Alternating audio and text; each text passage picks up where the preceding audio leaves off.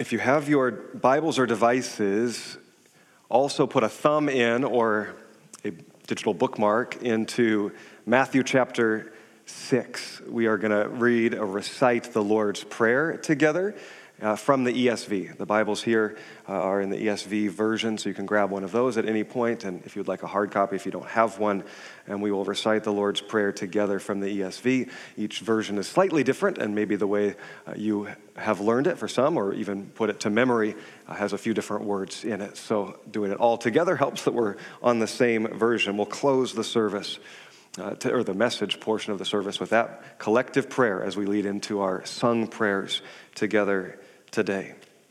Continuing this less than a sermon series, but more of hopefully an encouragement to discipleship. What happens next? We spent 2 years journeying through the gospel according to Mark. A large part of that in our field church under the tents, and we desired to be a church without walls, and we still do. That's still a vision of ours. We had a very tangible expression of that in field church, but the metaphor continues. That we want to be a church, a people that aren't bound by walls, that one, welcome all in, that all who would like to draw near or are drawing near to Jesus are welcome, and that we are people that see beyond ourselves, not just our location. Certainly we want to see beyond the hill, so to speak, and into our broader communities to serve, to love, to give, many ways that we do that. But to see even beyond ourselves into the places God sends us, has planted us in our fields throughout the week, that we would see others as he does, because he's sent us to be missionaries, to go and proclaim the good news to all nations, as we heard read. And yet, first, we're invited to wait. This is a regular rhythm, the going and the waiting, the going and the waiting. This series of what happens next is less of a question, because that's a question that our world has been asking, that we maybe continue to ask day by day, but this is a statement for us when we know our history, and may our history become our reality. That's our hope, that this is our God. Our God is a God who is present with his people, as we've been reminded today, and is at work leading us into a future where he already stands. We don't only know that by faith, we know it by our history and believing what God has done will happen again. What has been will happen again. The disciples, which we can resonate with in that moment of following his crucifixion before he has appeared to them, they are divided. They've now scattered. They are discouraged, downcast, the word says. Imagine that. I mean, Jesus was supposed to be the Messiah to come and deliver and make all things right, and now he's in a tomb, so they think. They're downcast. What will they do now? They're confused. They're uncertain. They're doubting the promises, doubting the time they were with him, doubting that he would rise again, though he had promised that. And it's at that point, at that moment of that low season or time of their life that Jesus appears. Though they're not looking for him, he comes to them. And so we pray the same thing. While we are going through our daily rhythms, on the road, so to speak, not even looking for you, maybe discouraged or downcast, maybe divided, that Jesus would appear to us, would come and pursue us. There are moments, this being one of them, that we intentionally come to seek God together. May he draw near to us abundantly. May he do it in a way that we are not even expecting, but may we grow in anticipation that this is our story. This is our reality. What has been will happen again. And this story recorded in Luke 24 and then Acts 1 and 2 by the same author, Luke. That continues the story. Where Mark cuts off abruptly, this continues the journey of those first disciples. And I'm inviting us to immerse ourselves in that story, that it would become our reality as well. Let's talk about waiting. I think most of us have an adverse relationship or reaction to waiting. And maybe these last couple years have tested that to the extreme, have tested our perseverance, our resolve, maybe to the breaking point, waiting for a pandemic to end without any date ever being circled on the calendar, and there won't be one. Sometimes it's easier to wait even in hard seasons when there is an end date circled. But when it's unknown and uncertain, it can be very wearying. Some of us in the midst of that, while that is a collective shared waiting, for life to get back to normal or to be what it once was, when we recognize in reality it will not. Our world has changed and shifted, as it always does, but seems to be microwaved in these past couple years of change and of shifting. In the midst of that, some of you are waiting also for something else to return or be restored, or a new something, a new job, a new opportunity, restored health, a strengthened marriage, a reconciled relationship. The list goes on. Some of us are waiting for more trivial things like a Mariners World Series or this sermon to be over, and some things will leave us waiting forever. What if we're waiting for the wrong things? What if we're not meant to wait for things lost and past to return as much as we are meant to wait for new things to come? For renewal, for restoration, not recovery. For God to bring new life. That seems to be what our God does. What if we're waiting in the wrong way? We can passively wait, blindly, just hoping things will work out or get better. That's what we often do. It's what the first disciples seem to be doing, though they probably would have described it as shock or their current experience, not as waiting. But they were waiting for something to happen, something to make sense of what they had just experienced and what was yet to come. But they were not waiting with a hope. They were not waiting for the promises that Jesus had said to them to be fulfilled. So this is what happens. We are meant to wait actively, not with a blind hope, but with this promised hope of what we know, who our God is, what he's done, and what he has promised to do again. Back to Luke 24, verse 45. He opened their minds so they could understand the scriptures. He told them what was written, reminding them again that the Christ would suffer and rise and be risen on the third day. That repentance and forgiveness of sins will be preached in his name to all nations, beginning in Jerusalem, and that they would be the witnesses of that. We know he had made those promises to them multiple times while with them those previous few years. And yet the amazing thing that we looked at more closely last week is Jesus said in all of the scriptures, referring to, at that point, to the Hebrew scriptures, by saying Moses and the prophets and the Psalms, he was referring to the totality of the Hebrew scriptures. And he said, it wasn't just my promise to you of what would happen to me and I would rise again. It was all of Scripture has proclaimed this was coming. If you had truly seen and known the Scriptures, you would have believed. So there was some rebuke in that, but also an invitation to walk with hope, to have eyes open, to search the Scriptures for Jesus. Continuing into verse 50 of Luke 24. When Jesus led them out to the vicinity of Bethany, he lifted up his hands and blessed them. While he was blessing them, he left them and was taken up into heaven. Luke describes it with a little more detail in Acts 1, the ascension. Then the disciples worshiped him. That then is very important. Their best friend, their Messiah, the one they were coming to believe in as God and Redeemer of all things, has just left them. Not through the grave this time, but through the clouds, but with a sense of finality until his return. It's at this moment that they worship him and return to Jerusalem with great joy, staying continually in the temple, praising God. Their uncertainty and unknowing of the coming days and how the promise would be fulfilled, would the promise be fulfilled, was still not clear. And yet their response is worship, is joy, and is togetherness with devotion.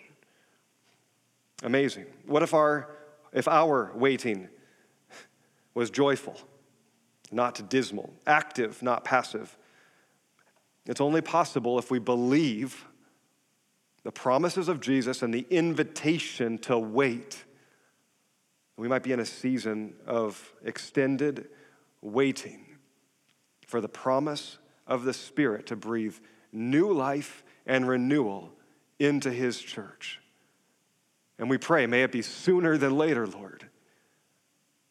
But would our hearts resonate with that waiting and longing, but rather than discouragement or doubt a response of joy, of expectation, and even excitement that our God seems to be the one who at the lowest moments shows up in miraculous ways.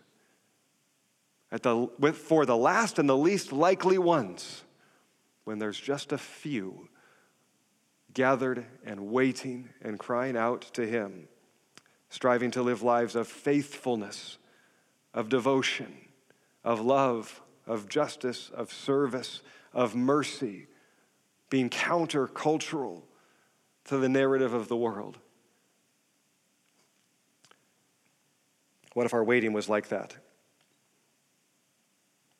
Imagine you're on a flight and you know there's communication happening between the pilot and the air traffic control. Maybe some of you have been in that cockpit, or you know pilots. Now imagine that a pilot says, "Am I clear for takeoff?" and hears from the air traffic control, "No, hold, wait," with a sense of urgency from that controller. Is the pilot annoyed? Frustrated? Does he roll his eyes? Does he say back to air traffic control, "Hey, it looks clear to me, I'm going"? It'll be foolish. He's grateful. He trusts the view, the perspective of another, with other tools, with other sight, for his good and the good of the community with him. And he readies himself for the clear, all clear. We on the flight might be annoyed and frustrated by the delay, but the pilot is grateful that there's another with clearer vision, keeping safe. From his perspective, all looks clear. But from another perspective, there was some form of not readiness or danger. A simple analogy. Sometimes we respond to the urgency of the Spirit speaking to us or the Lord speaking to us, wait, hold, with annoyance, with frustration. From my perspective, it's a go. There's a right time to go and a right time to wait.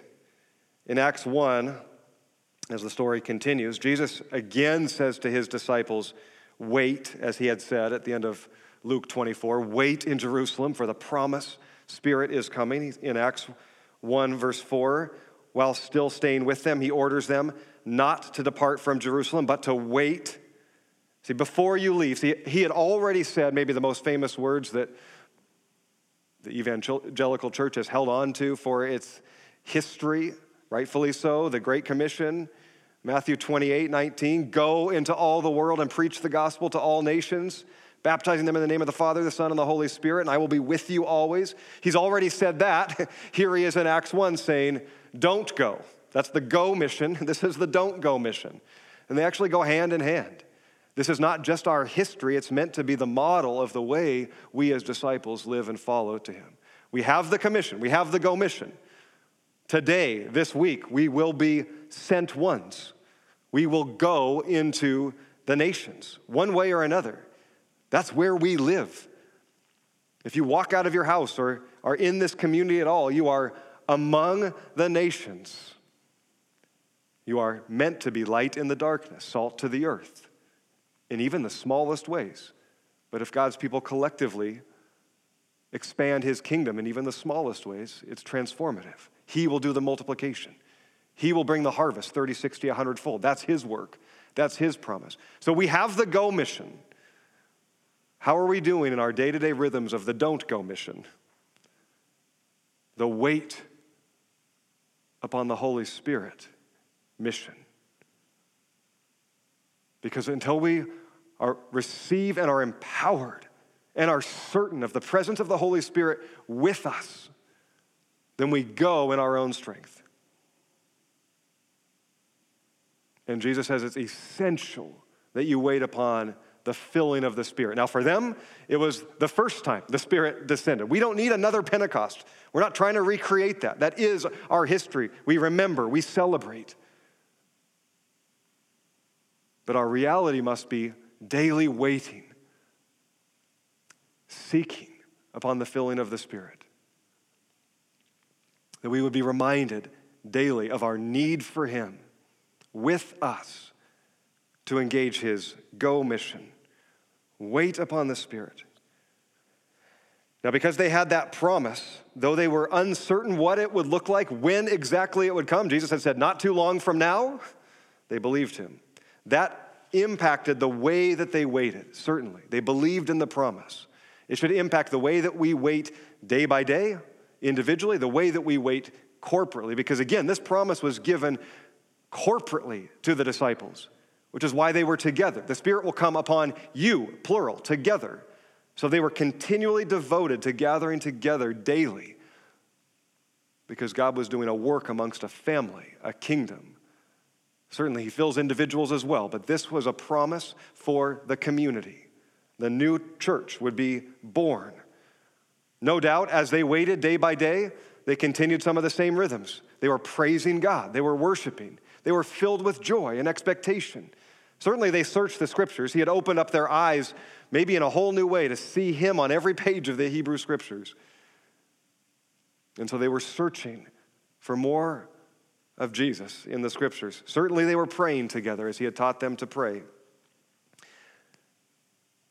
Amazingly, I think, probably the most convicting for me, and I think for us, because I believe most of you, if you're in a time of waiting, of needing Jesus to show up, the Spirit to come, an answer to be given, a healing to come, if you're a follower of Jesus, you are likely walking through rhythms of searching the scriptures, meditating upon them, praying, continuing to try to learn how to pray and be devoted to prayer. But I wonder if what we see in these disciples is often absent for us individually and maybe corporately, that they were joy-filled, they were together continually, and they worshiped.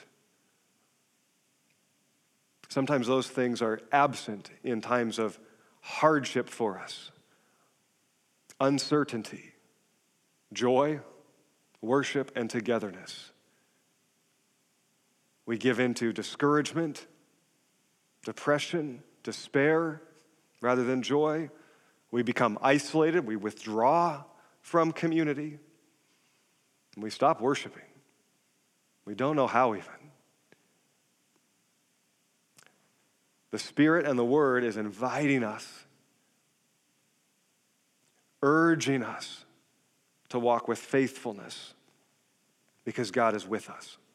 He has not abandoned us, and his Spirit will come in renewal. That's his promise, always and forever.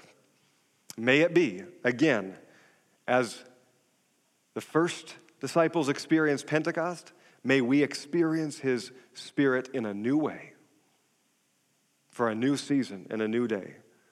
Yes, for Union Hill Church. Yes, for his church around this region, gathered now in this moment, worshiping him, seeking him. May we have a collective unity to wait upon him, to choose joy, to choose togetherness, to choose worship. Luke 24:52, then they worshiped him and returned to Jerusalem with great joy. There Jesus had just left. The only joy they could have was believing in his promise. He's conquered the grave. He's risen. We've seen him. We've communed with him. We've eaten with him. We've touched his scars. He is living. And he has promised to return. And until then, the Spirit will come upon us in power. That's how they could have great joy and praise God. Do we believe it? Today. Acts 2:1, when the day of Pentecost came, there they were, all together in one place. They had not wavered. Remember, they still don't grasp the fullness of what has taken place.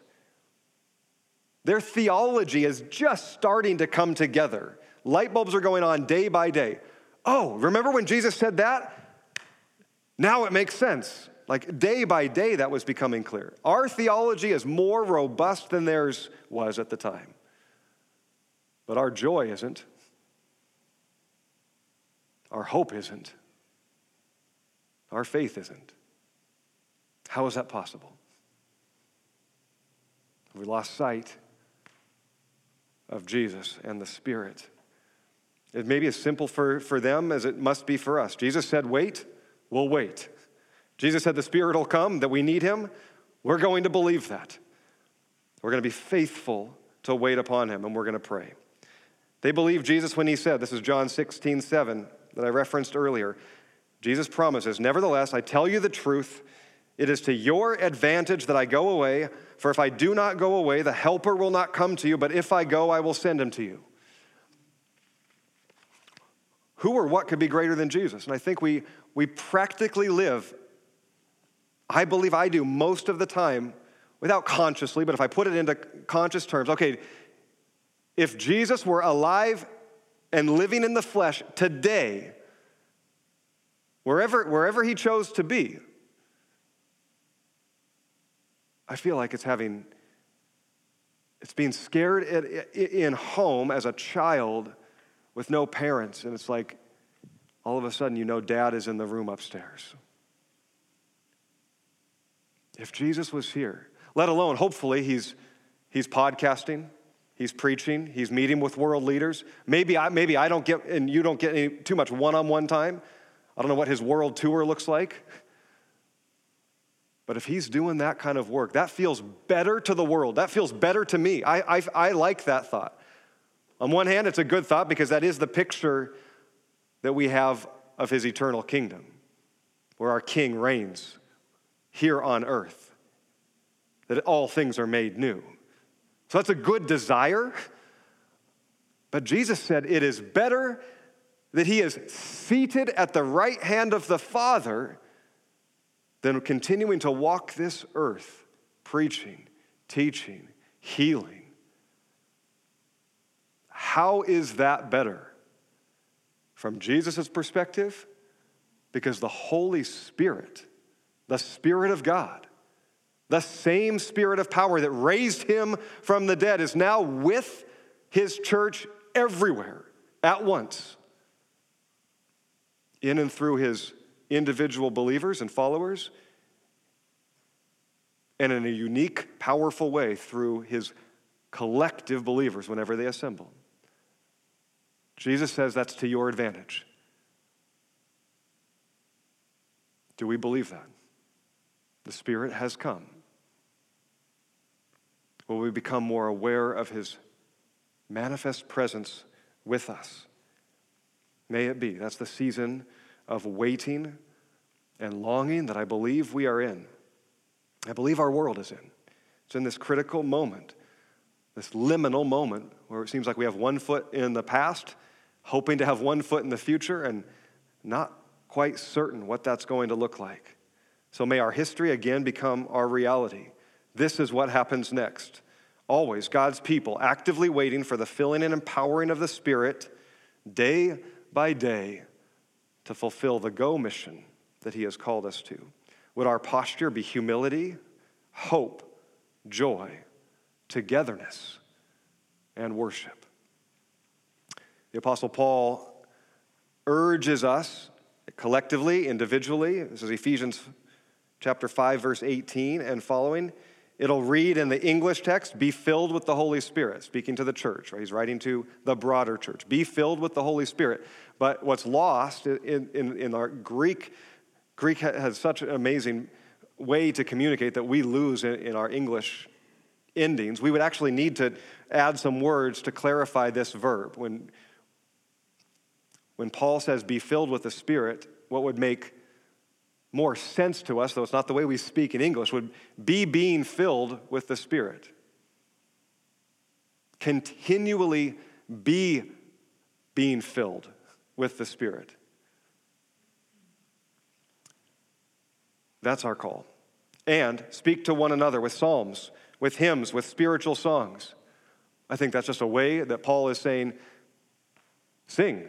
Sing, and as you sing, you're singing to one another as well. You're singing encouragement. You're singing prayers for the community. Of course, unto God for his glory, but God is glorified in the edification of his children. We are singing to one another with psalms, hymns, spiritual songs. Sing and make music in your heart to the Lord. If that's not a be joyful, I don't know what is. Always giving thanks to God the Father for everything in the name of the Lord Jesus Christ. For everything.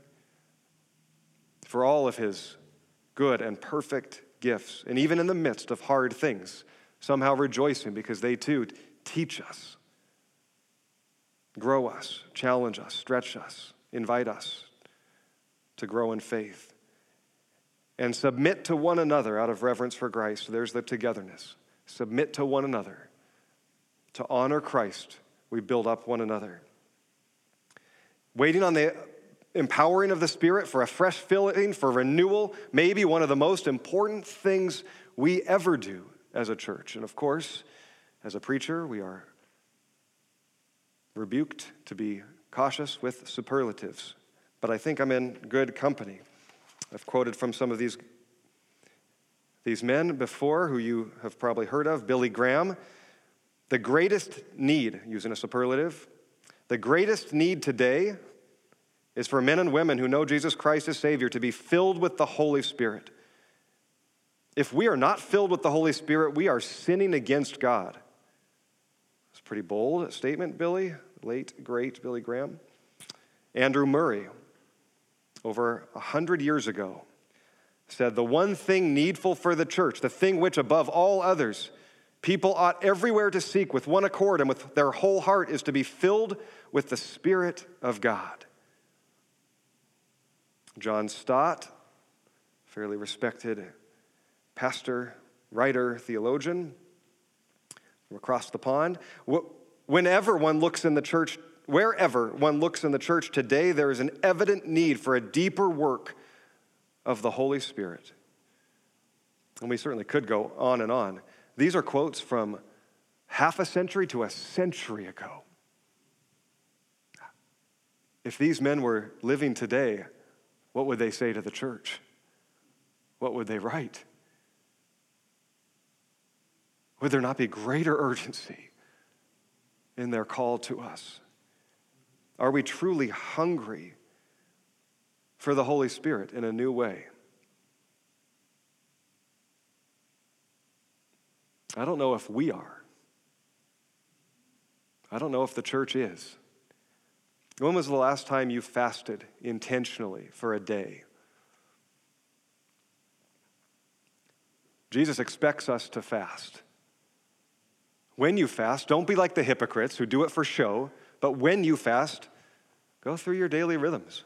He expects a fasting practice. And everyone in the room just got uncomfortable with this suggestion. Now, certainly, there's medical reasons and health reasons that many have that I'm not addressing. But if you're healthy and you're well, which many of us are, when was the last time that you fasted? Not just skipped a meal, but intentionally for a day. Sun up to sundown. So many of our neighbors regularly practice disciplines of fasting, and they count it a joy and a privilege. Jesus expects us to follow in this practice. Does it make you holier? No, I don't think so. But there is something about fasting that puts you acutely in tune with hunger. We don't like it. It's always upon our mind. It's hard to be distracted from our hunger. Our body's urging us to eat, to be well. That's natural. Fasting, amongst many other things, this is not a sermon on fasting, but amongst many other things, reminds us of our hunger and should make us pray, Spirit, do I hunger for you like this? My body is crying out to be filled. And for all of us, we can fill it in a moment. Our fridges and pantries are full. Food is readily available for most of us. Do I hunger spiritually for you anywhere close to my body, naturally yearning to be filled with food? Lord, help me. Help us. Perhaps we need that reminder. Perhaps if we are asking the question, are we hungry for the Spirit today? Do we need him or will we like him?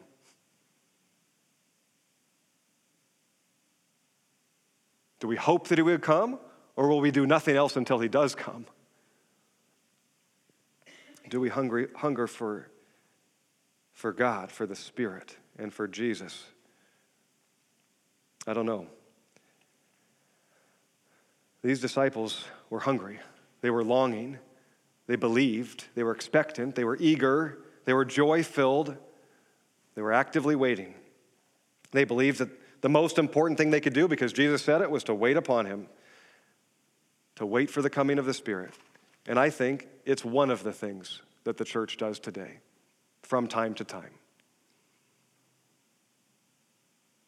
And this is what I'm wrestling with in this season, individually and on behalf of you. How long, O Lord? Is this just one of the things we do? We'll do it for a season and we'll move on. Or is this the only important thing that we must do? Teach us, Lord. Show us. Make us a people who are hungry and thirsty. Because when I look into the world, and I hope you would agree, as a follower of Jesus, if we are not hungry for the Holy Spirit's renewal, empowering, for Jesus to show up, what will it take?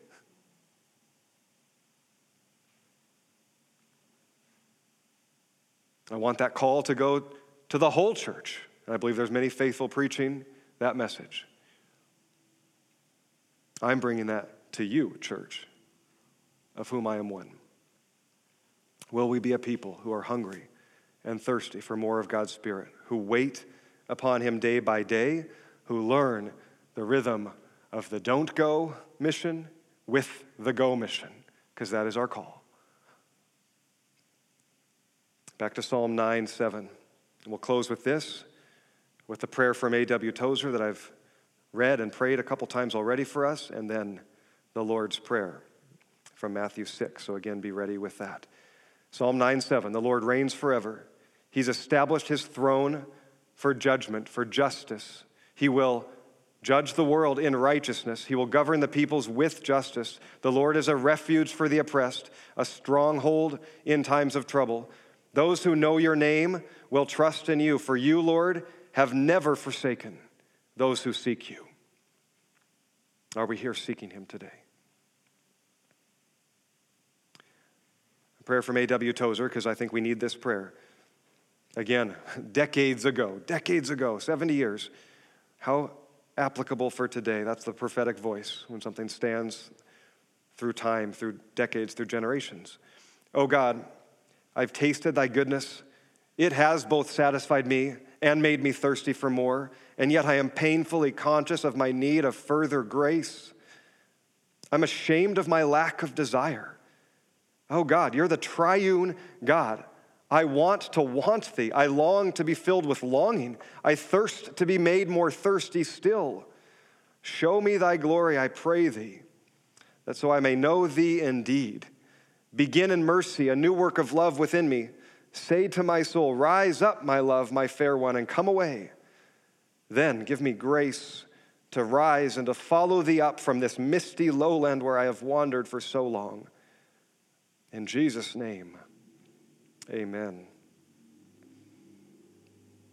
Would you recite the Lord's Prayer? This is again from the ESV. So it has debts and debtors.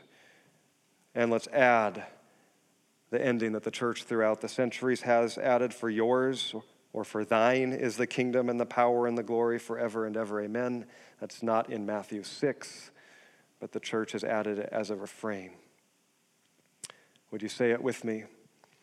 Our Father in heaven, hallowed be your name. Your kingdom come, your will be done on earth as it is in heaven. Give us this day our daily bread, and forgive us our debts as we also have forgiven our debtors. And lead us not into temptation, but deliver us from evil. For yours is the kingdom and the power and the glory forever and ever. Amen.